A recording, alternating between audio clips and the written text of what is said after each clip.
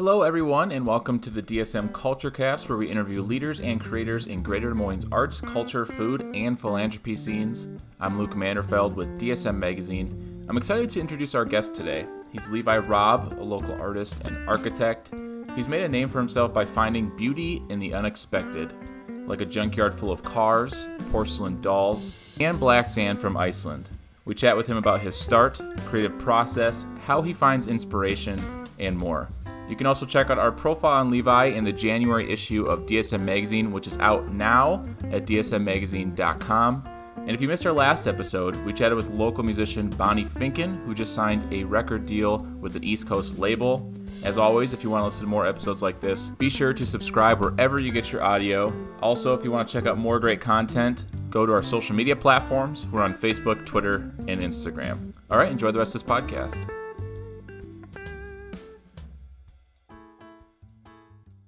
I'm here with Levi as we're speaking. Snow is intermittently falling, and we're under a blizzard warning for the morning, but it's warm and cozy in this Zoom call. How's it going, Levi? And thanks for joining us.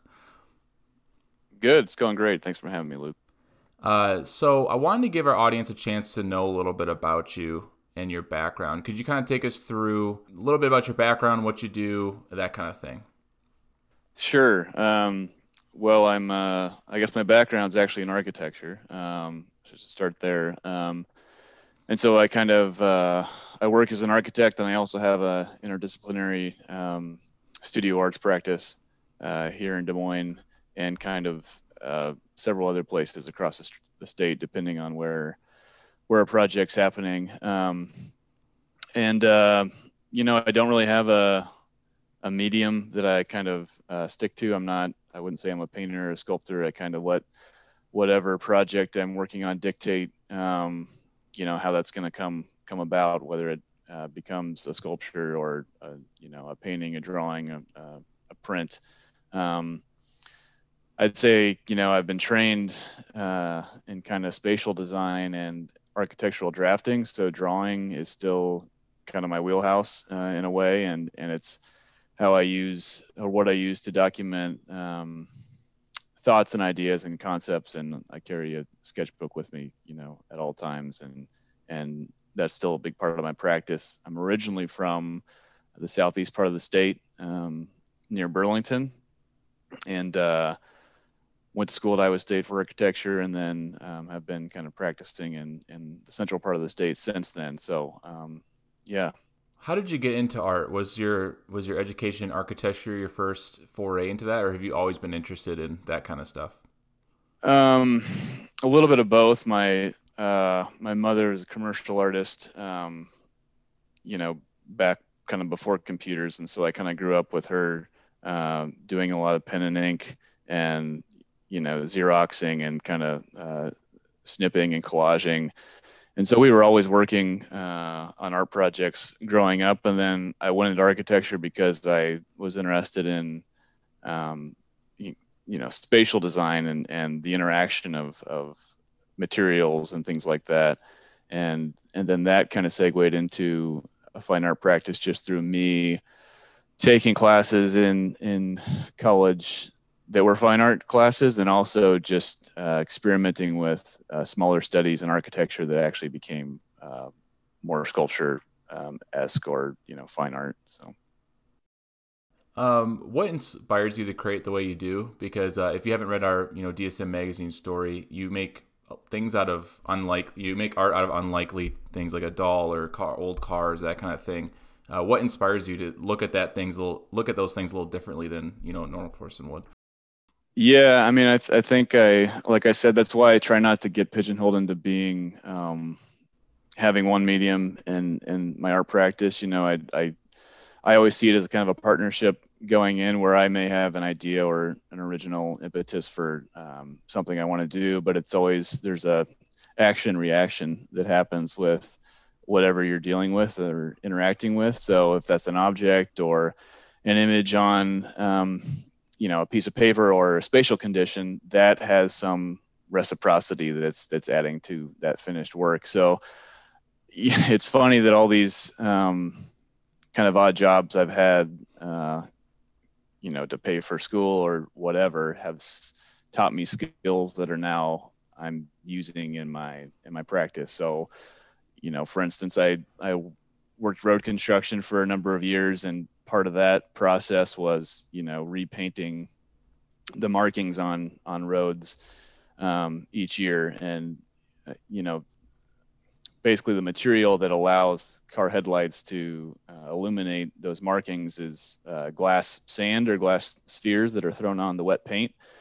And so I did a series of, well, I guess you'd call them paintings, a couple of years ago that I'm still experimenting with now, that started off just as um, me being interested in that material and not knowing how it was going to turn out, but knowing it was going to be applied in the same way that I applied it when I was painting a road. So it was going to be on a horizontal surface on the floor.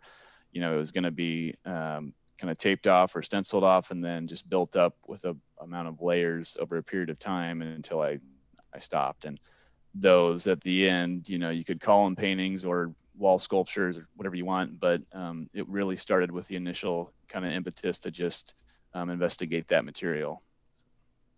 What was your first light bulb moment where you realized that you wanted to make art, fine art as you describe it? What was your first project or your first light bulb moment for you? Well, I think always been making and creating.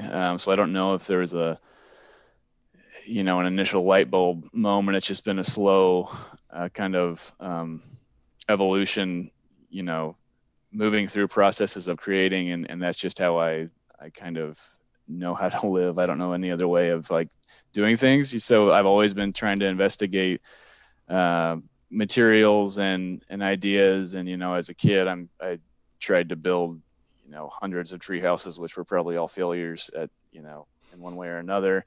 And then when you get older and you develop certain ideas, whether that's coming from being trained in architecture or looking at other people's work and being influenced and inspired, you start to be able to form moments that you think, well, maybe I could make some of this too, or I should just start putting some of this out there and getting, a response to it. So I've always been creating and making. It's just a matter of when I started taking it, I guess, more seriously as an actual studio practice, and putting that out there. What's your creative process look like? How do you get an idea to an actual tangible piece of art? Yeah, I think it for me, it's my head's constantly spinning with different concepts and ideas, and it's just about refining those ideas and maybe slowing down a little bit and taking a pause and thinking through one or two to get let those kind of sprout and evolve into something else, whether that's a sculpture or a larger installation piece. And so like I said, I keep the same size sketchbook. I've done it for over a decade, where I go through about 3 or 4 a year. They're all on the shelf, and it's really just you're kind of dumping memory and thoughts into that. And you use some of them and you come back to some of them, and some of them are just lost kind of in those books. But I also see some of these other drawings I do, which appear to be kind of conceptualized technical drawings. So a lot of them have a border. A lot of them are using hatches or shading techniques that architects would use to denote, a sectional drawing of a building's footings or earth or things like that. And those are really just me documenting ideas or thoughts for future works as well. So I kind of take those, and then sometimes it takes a period of time thinking about what they can be, what they should be, or not even knowing, and just moving forward with them, and experimenting and investigating, and then some rise to the top and some don't. So that's kind of my process. There's never ever kind of one project going. I've always kind of had 10 things moving forward at different paces, and some kind of fall off and some get finished. And that's just kind of the way my studio works. And I experiment with furniture and, as well as architecture. So scale has always been a huge interest to me, and so thinking about human scale and the interaction of spatial conditions, and then everything from, a small piece of art to a piece of furniture to a large piece of sculpture. those are all things that I'm interested in. So. It's really interesting. I've had a few artists on this show, and a few of them have said, I can only work on one thing at one time. And then I've had people like you, it's like, I can work on all the others. I'm always doing something, something's always spinning. It's interesting how that Yeah. works. I mean, a lot of the work, you kind of have to do that with some of the mediums I'm using, just because I do a lot of casting, and mold making. And, there's a lot of downtime where basically you have a mold sitting for 24 or 48 hours full of concrete or whatever. And, that gives you time to work on something else. Or so just because of that way I work and how my practice works, it's just how it's ended up. It's almost like, and I've kind of said it before, but it's similar to how, almost a farm operates, where you kind of have to be a jack of all trades, maybe master of none in a certain capacity. But yeah. So what have you been up to lately? What have the last few months looked like?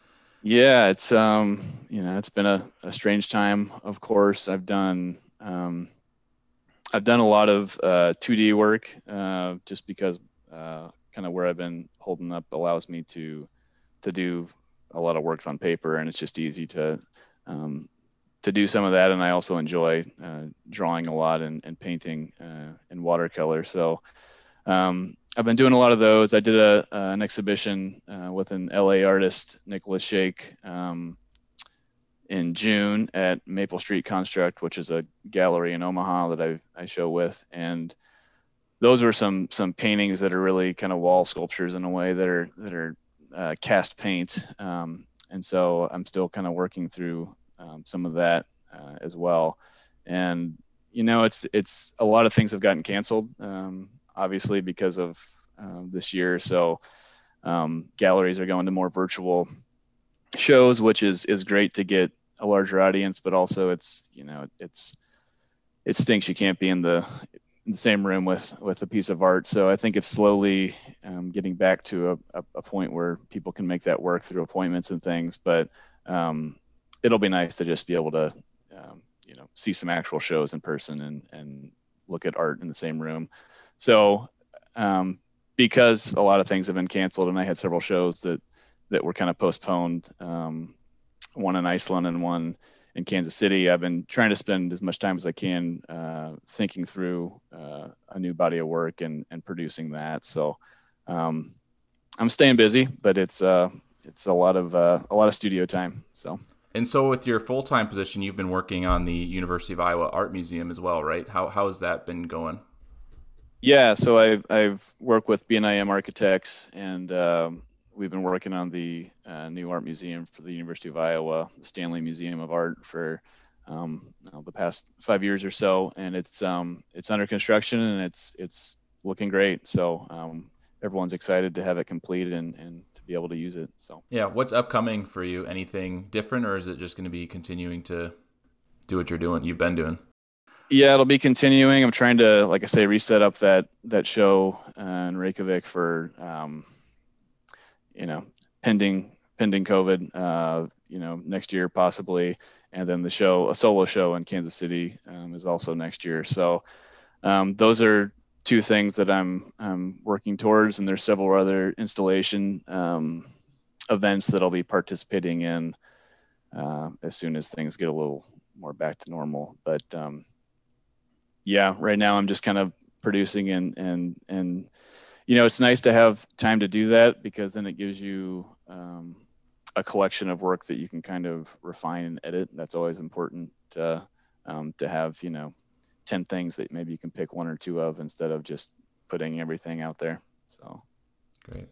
All right, well, I appreciate you taking the time to chat with us, and it's been good to catch up and talk about your background a little bit, and appreciate your time. Thanks a lot, Luke. I appreciate it. All right, you can check out more on Levi Robb. He's in our new January issue. There's a story about him, a great story by Michael Moraine, so make sure to check that out on our website at dsmmagazine.com. And if you want to listen to more podcasts like this one, we're on all of your favorite audio platforms: Apple Podcasts, Google Play Music, Spotify, Stitcher, and more. We'll talk to you next time.